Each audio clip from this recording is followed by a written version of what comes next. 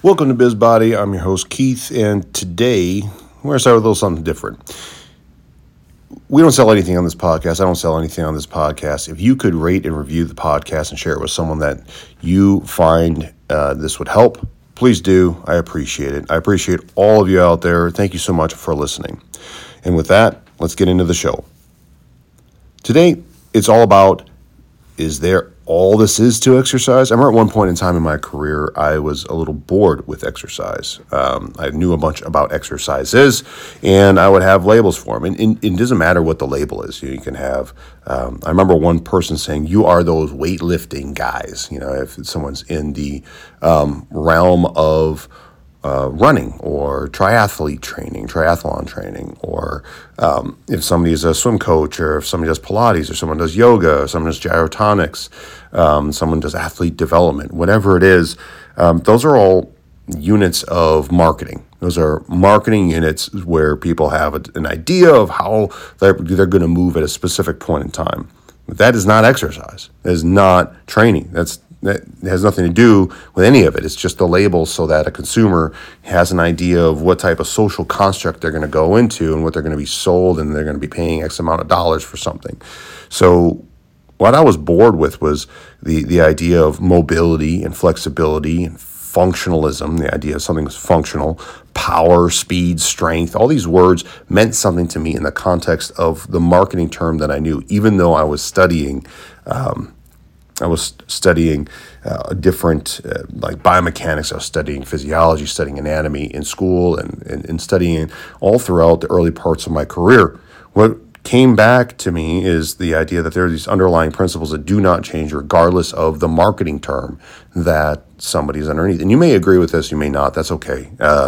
Because overall, these are just things that I noticed. And I just wanted to share them with all of you, was the idea that learning about memory, basic memory, like how do we learn something, like, and how does that memory constructed? Because if somebody is going to try to adapt it, it's in the context of what they already know. So understanding how people remember things and how they store memory and how memory functions can be a huge underlying principle into how to teach, right, or how to learn for yourself, which then leads to motor learning, motor control, and the understanding of neural components and how that integrates with other tissues. How does the tissue actually talk to other tissues and report back to the brain so that you have an understanding of exactly what's going on? And what basic, and I'm not a neural anatomist by any means, or not a neurologist, but the idea that there are these sensors, and these sensors report back to these neurons, and these neurons then report back to other neurons, and they form these circuits, and these circuits can either go towards the spinal cord or to the higher centers, so that you can feel things, not feel things.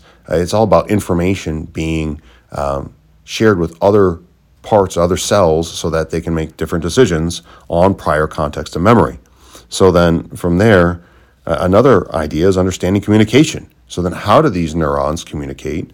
How do cells communicate internally by themselves? Like how does the cell process? I mean, most people don't think of memory as being genetic. Like, it was really interesting reading Eric Kendall's book, In Search of Memory. And in one of the very first chapters in the Principles of Neuroscience, he talks about memory being primarily genetic memory. How do you know to build 2 ears and how to build 2 eyes? I mean, that's a memory. It's a form of memory. So that becomes very important to understand, like, how these tissues talk to each other. Like, do they recover? Do they, if you lose a tooth, does it grow back? If you lose cartilage, does it grow back? If you lose a leg, does it grow back? Or if you slough off some, if you cut the roof of your mouth, does that grow back? So you have an understanding of how long it takes for something to grow back, how like what happens with pathology. Those are underlying principles as well that becomes very important when you're working with humans and where you want to fit in your role with humans. Because overall, when you're working with other humans, understanding the prime directive of your business and what you want to take responsibility for then helps you understand where you're going to study and how you're going to refine your practice, and like parsing that practice out, and then how that helps your vision. So if you want to know more about how I use those specific skills that help build out our vision for me and my business partner's vision for our brick and mortar, please leave a comment on that, and I'll do a show on that. Lastly, one of the things that helped significantly is becoming a better observer. And what I mean by that is I used to ask questions that I already knew the answer to. Like I felt like, oh, I know this because I've studied this. So I'd ask a question almost condescendingly. And that was such a huge mistake. Like, it's okay for me to have prior working knowledge of something. If I'm going to ask a question with true intent of wanting to understand what the person's expectations are, what their past is, where they want to go, what happened to them while they did something, like what was their experience, instead of micromanaging them with cues as a coach, like do it this way or this way, like letting them explore, letting them understand, giving them a couple safety zones, but then seeing what they come up with, seeing what they do, and then observing that, writing that down, finding a way to then use that data to make better decisions on challenges, rather than I'm not a person that writes down everything that I'm going to do to the T.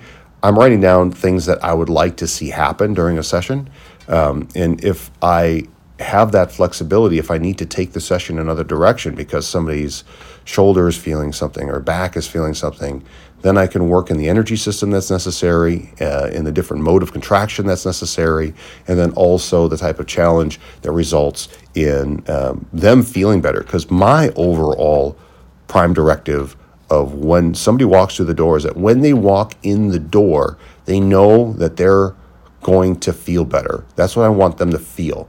That's with our marketing, that's with everything, that's the messaging, because I care about them feeling better. And I'm asking them all the time during the set, does that feel better? Does that feel better? Is that different? What happened on that side compared to another side? Do they feel equal? What does that remind you of? Where'd you feel that in your body? What's the sensation? I ask that all the time. So if you are bored with exercise, I understand, because most people get bored by doing just exercises and same routines instead of the underlying principles of memory, motor learning, motor control, metabolism, neural anatomy, function of tissues, how well they heal, communication of tissues and people, your vision and prime directive as a person, as a business owner, and then becoming a better observer. Like, those core tenets can completely change your practice. And each one of those components are showing themselves, which usually requires an expert. I mean, I am an observer, not a scientist, but like what I do is I work on building hypotheses and using the scientific method in order to try to flush out things that work better in all the different aspects of my business. So hopefully that helps you. Please share this with anyone else that you know that it would help. And you guys, all of you that are one-on-one workers, body workers, exercise practitioners, keep progressing. Keep focusing on the things that help you get better, get stronger, more competent. Because, I mean, how much is there really to know? I mean, it's ridiculous how much information comes out every single day. How many books there are, how many studies that there are, how many people to talk to that have amazing ideas.